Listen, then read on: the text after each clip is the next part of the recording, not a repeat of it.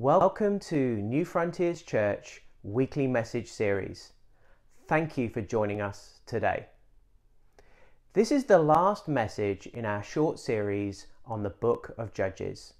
Over the past few weeks, our Trilogy residency students have been sharing our weekly messages as we have worked our way through some of Israel's judges. I think they did great. Well done, Alka, Rebecca, and Isaac. Ian and I worked closely with them as they prepared. We reviewed drafts and we discussed the points that they wanted to raise. So we know they all worked hard, digging deeply into the text, seeking to be faithful and true to God's word. They also grappled with the implications of the words, as they each brought us relevant and helpful insight from the text. It is so exciting to see our church vision to bring through new leadership, to multiply new churches, ministry and gifting being worked out in accordance with the prophetic leading that God has given us. God has blessed us with multiple generations in our church, growing together in community, young and old, committing themselves to being trained and equipped to serve. Now, this is totally a plug for our fall Trilogy theology training semester that begins this month. If you want to join us, you need to register today. There are 2 classes this semester: Introduction to New Testament Greek and Life and Ministry of Jesus. You can register on the church website. Check out the bottom of the screen for the address and go to the website for more information. But this is also a recognition of the areas of church life where we have been so encouraged to see different generations serving the community together. Whether that's Gosling Meadows, the Acts Who program, our community events like our quarterly celebrations, there's one coming up next weekend, or the Mount Major outing coming up at the end of this month. We are engaging together in community to grow and go. Okay, commercial break ended. Let's get back to Judges. One of the biggest challenges the residents faced in preparing their messages was how to handle the unbelievably depressing picture painted in Judges. It's so bad that Judges has been called the graveyard of preachers, and most avoid it like the plague. One commentator described reading the book of Judges as being like having the insanity of our sin rubbed in your face while God returns again and again with mercy, which was repeatedly forgotten. Throughout this period in Israel's history, after Joshua's successful campaign to enter the Promised Land, the tribes have scattered and have undermined their commitment to their covenant with God. They've abandoned God, except when times have gotten especially bad. And they've taken on just about all the sins of the pagans living in the land. It's such a sad picture. In examining Judges, the residents had to grapple with the question of how God's covenant people could so easily get trapped in a cycle of sin and destruction. They also had to address how God could possibly commend the judges he called on to rescue the people for their faith. And they were commended. Gideon, Samson, and Jephthah all get special mentions among the heroes of faith written by the writer to the Hebrews. The residents focused on the actual judges, so today I want to address the pattern of continuous failure of God's people. Judges 2 tells us that the people of Israel did what was evil in the sight of the Lord. They abandoned the Lord, the God of their fathers, who had brought them out of Egypt. They went after the gods of the people who were around them, and they bowed down to them. This meant, as God had explained to them in the covenant, the anger of the Lord was kindled against Israel. He gave them over to plunderers who plundered them and sold them into the hands of their enemies. The people got themselves into a terrible mess, and when they could stand it no longer, they cried out to God for help. In his mercy, God raised up judges from among them to save them for the remaining days of the judge. However, once the judge was no longer around, they just went back to their old ways. They turned back and were more corrupt than their fathers, going after other gods, serving them and bowing down to them.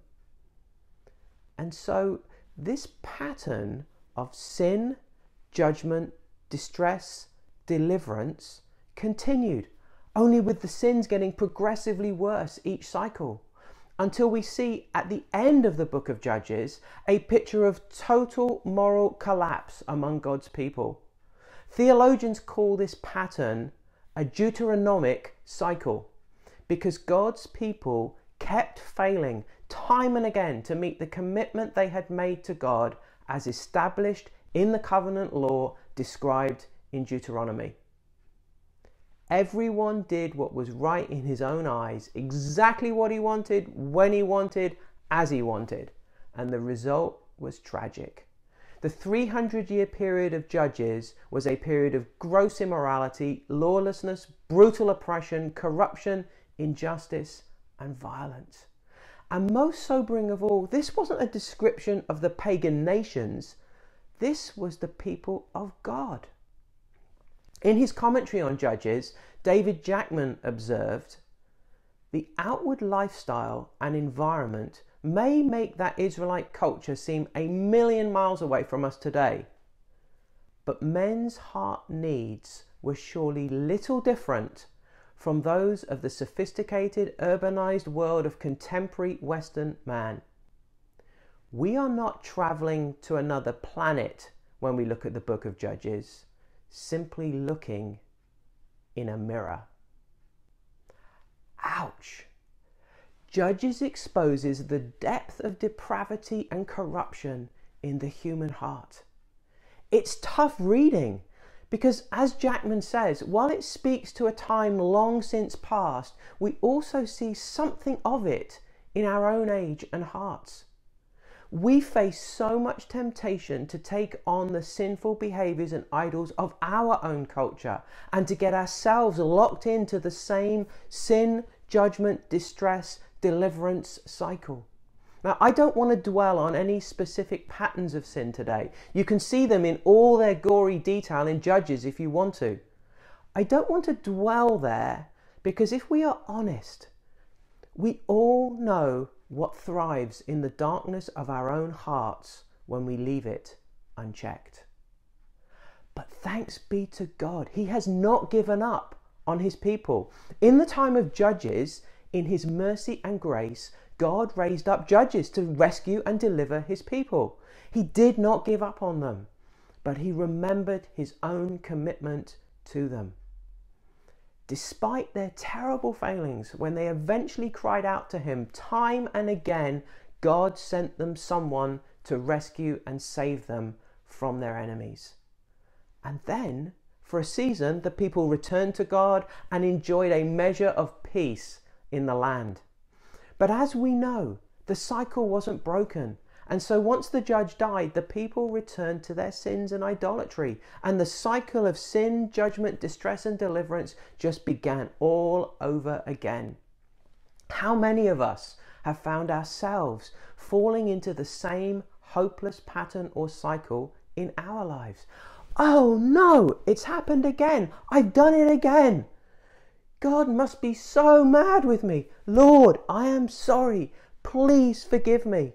I promise to try harder, to do better next time, only to discover that we eventually end up back at the beginning of the loop again.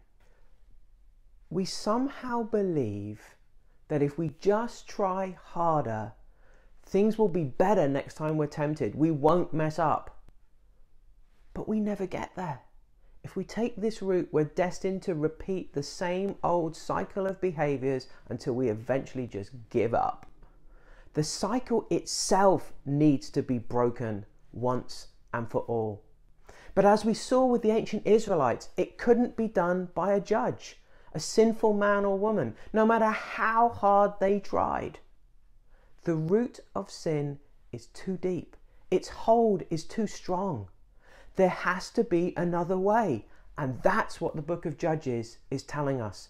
Jackman concluded that Judges, in its own way, is a faithful witness to the fact of man's frailty and to his need not of a merely temporal deliverer, but of an eternal Saviour who can effect a perfect redemption.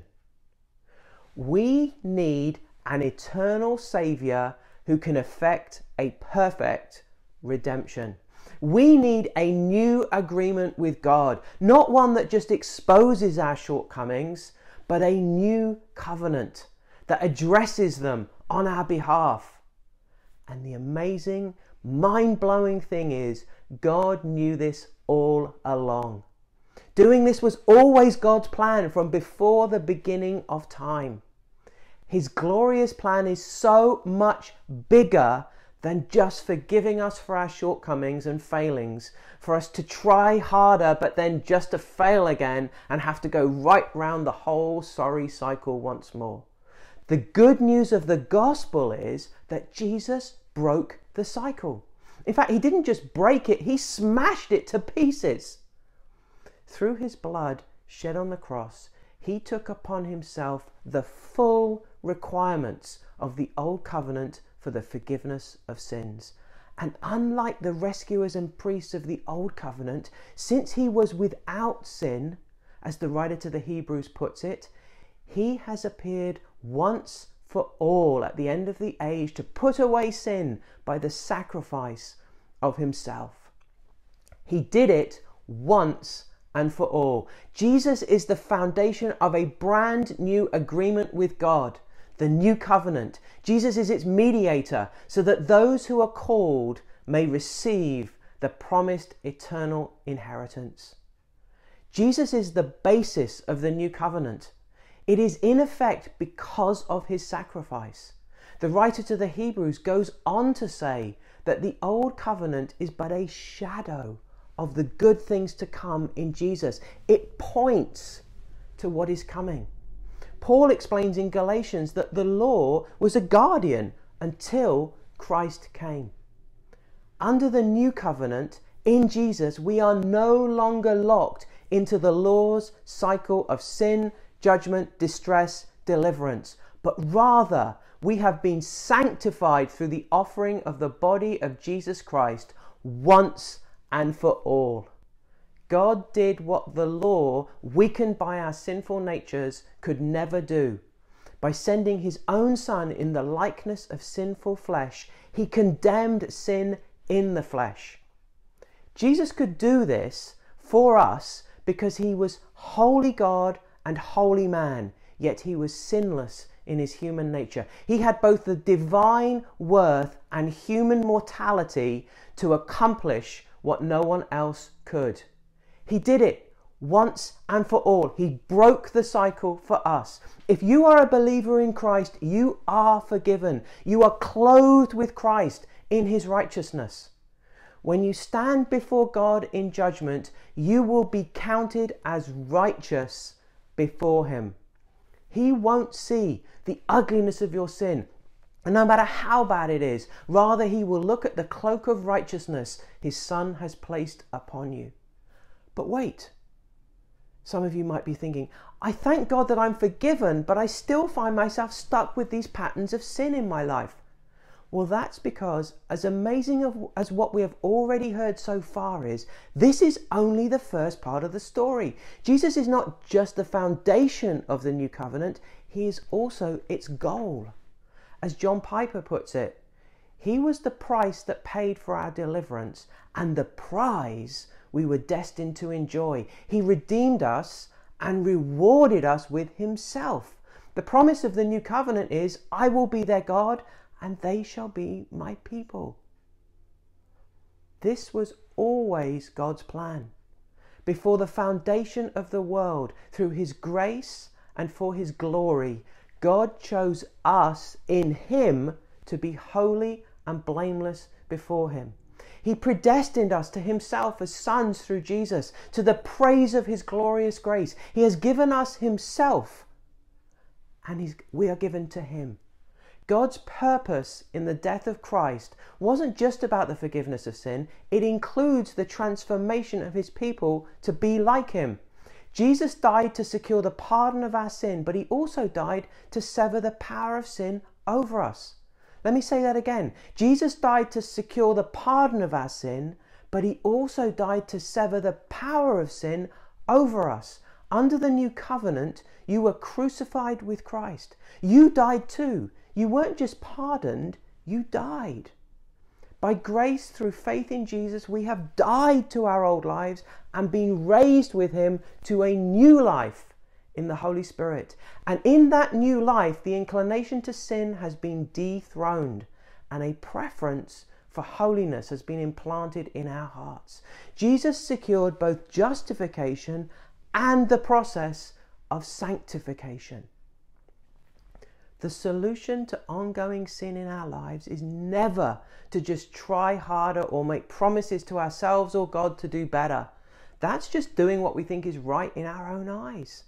It's actually a form of legalism, and that leads to one of only two places: pride when we succeed for a while, or dismay when we don't. The call to follow Jesus in holiness is not a call to just try harder. It's a summons to be joined in a new life to the person of Jesus himself. Dietrich Bonhoeffer said, "When we are called to follow Christ, we are summoned to an exclusive attachment to his person. The grace of his call bursts through all the bonds of legalism. Discipleship means adherence to Christ." The answer is to stop looking at our own lives, to stop doing what we think is right in our own eyes to somehow please God, and to turn and look to Jesus, fixing our eyes on him and him alone, the founder and perfecter of our faith. Let's unpack this a bit. As incredible as it might sound, God has so exalted and glorified Jesus that the more you gaze on him and behold his glory, the more you will be transformed into his image. By the Spirit indwelling us, our gaze on the glory of Christ, because of all he did for us on the cross, transforms us more and more into his likeness. Paul puts it like this: "We all, with unveiled faces, beholding the glory of the Lord, are being transformed into the same image from one degree of glory to another. For this comes from the Lord, who is the Spirit." In his book, Providence, John Piper summarizes it in this way: beholding leads to becoming. Focused regarding of Christ leads to faithfully reflecting Christ.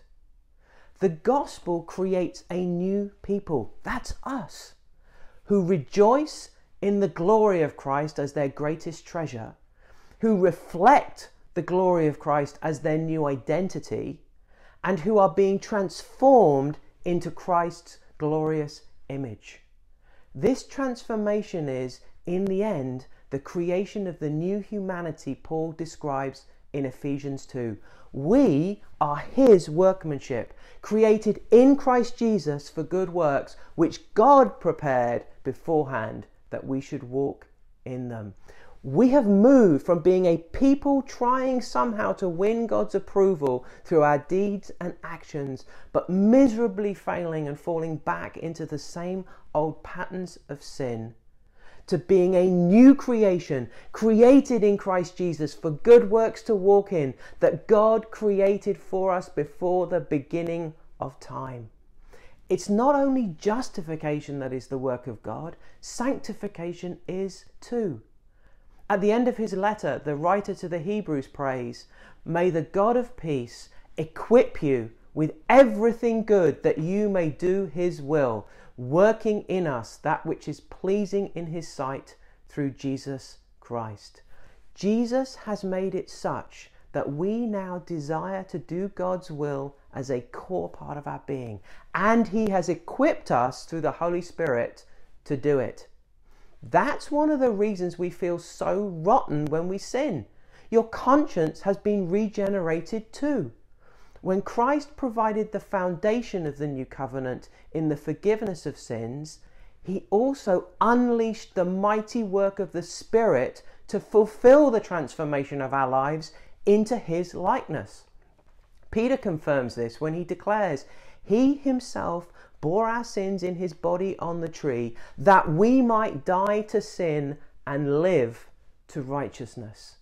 We were born again to bear fruit in our new lives. This is the work of the Spirit in our lives. We can try and complicate it, but our job is simply to cooperate with him in this. As I bring our time together to a close, the lesson for any of us stuck in a pattern of behavior that we just can't get out of is to stop trying to do the work of God in your life for him. That never works. Let God get on with his work in you. Sanctification is a process. It's a work of God in our lives. It means believing in your new identity in Christ. You are a new creation in Christ Jesus. The old is gone and the new has come. It means rejoicing in that new identity in Christ. The glory of Christ is your greatest treasure. You reflect his glory in your new identity and you are being transformed into his glorious image. It means yielding to your new identity in Christ. Stop listening to the lies of the enemy telling you you are not good enough, you'll never make it, you'll never really be free, because you already are free because of what Christ has done. It means embracing your new identity in Christ. Embrace who you are in him. You are worthy of his calling because he has made you worthy, and so you can follow him and live your life in a way that is worthy of his calling. That means allowing your regenerated conscience to remain tender to the Holy Spirit, letting him work in your life from the inside out, renewing, restoring, and transforming you. And that means keeping short accounts with God when you trip up. Respond quickly to the Holy Spirit when he pricks your conscience. Turn back to God, repent, and receive his forgiveness. Because as John says, he is faithful and just to forgive us our sins and to cleanse us from all unrighteousness. If you've done wrong to another, do whatever you can to humbly address the wrong you have done to them. You were created from above to enjoy your new identity in Christ. Jesus promised you an abundant life. He chose you. You weren't an afterthought. You didn't scrape your way into his kingdom. He chose you before the beginning of time for this. Let's close by agreeing with the Apostle Paul's words. I am confident that he who began a good work in you will carry it on to completion until the day of Jesus Christ. Amen. Have a great week.